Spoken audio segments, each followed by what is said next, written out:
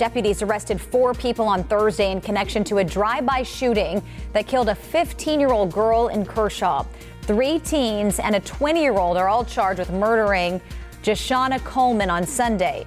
The sheriff says she was killed when a group shot up an apartment building at the Foxwood Apartments.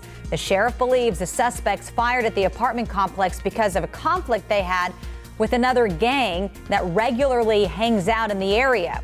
The sheriff says Coleman was an innocent victim. Victims of the 4th of July shooting at a parade outside of Chicago now suing gunmaker Smith & Wesson. They say the company's advertising specifically targets vulnerable young men with imagery made popular in video games. A 22-year-old gunman has been charged in that attack.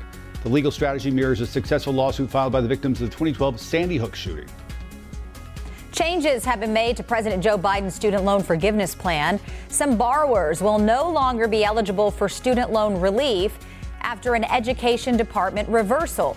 New guidelines, quietly published on Thursday, shut out certain borrowers whose loans are not held by the Education Department. There's still no date for when a government website will be live for all eligible borrowers to file claims for loan relief. Jenny Thomas, the wife of Supreme Court Justice Clarence Thomas, stood by false claims about the 2020 election during an interview by the January 6th committee. That's according to the panel's chairman. They were looking into Thomas's role in trying to help former President Donald Trump overturn his election defeat. Her attorney says his client was solely focused on ensuring reports of voter fraud and irregularities were investigated. And that is it for your Morning Rush.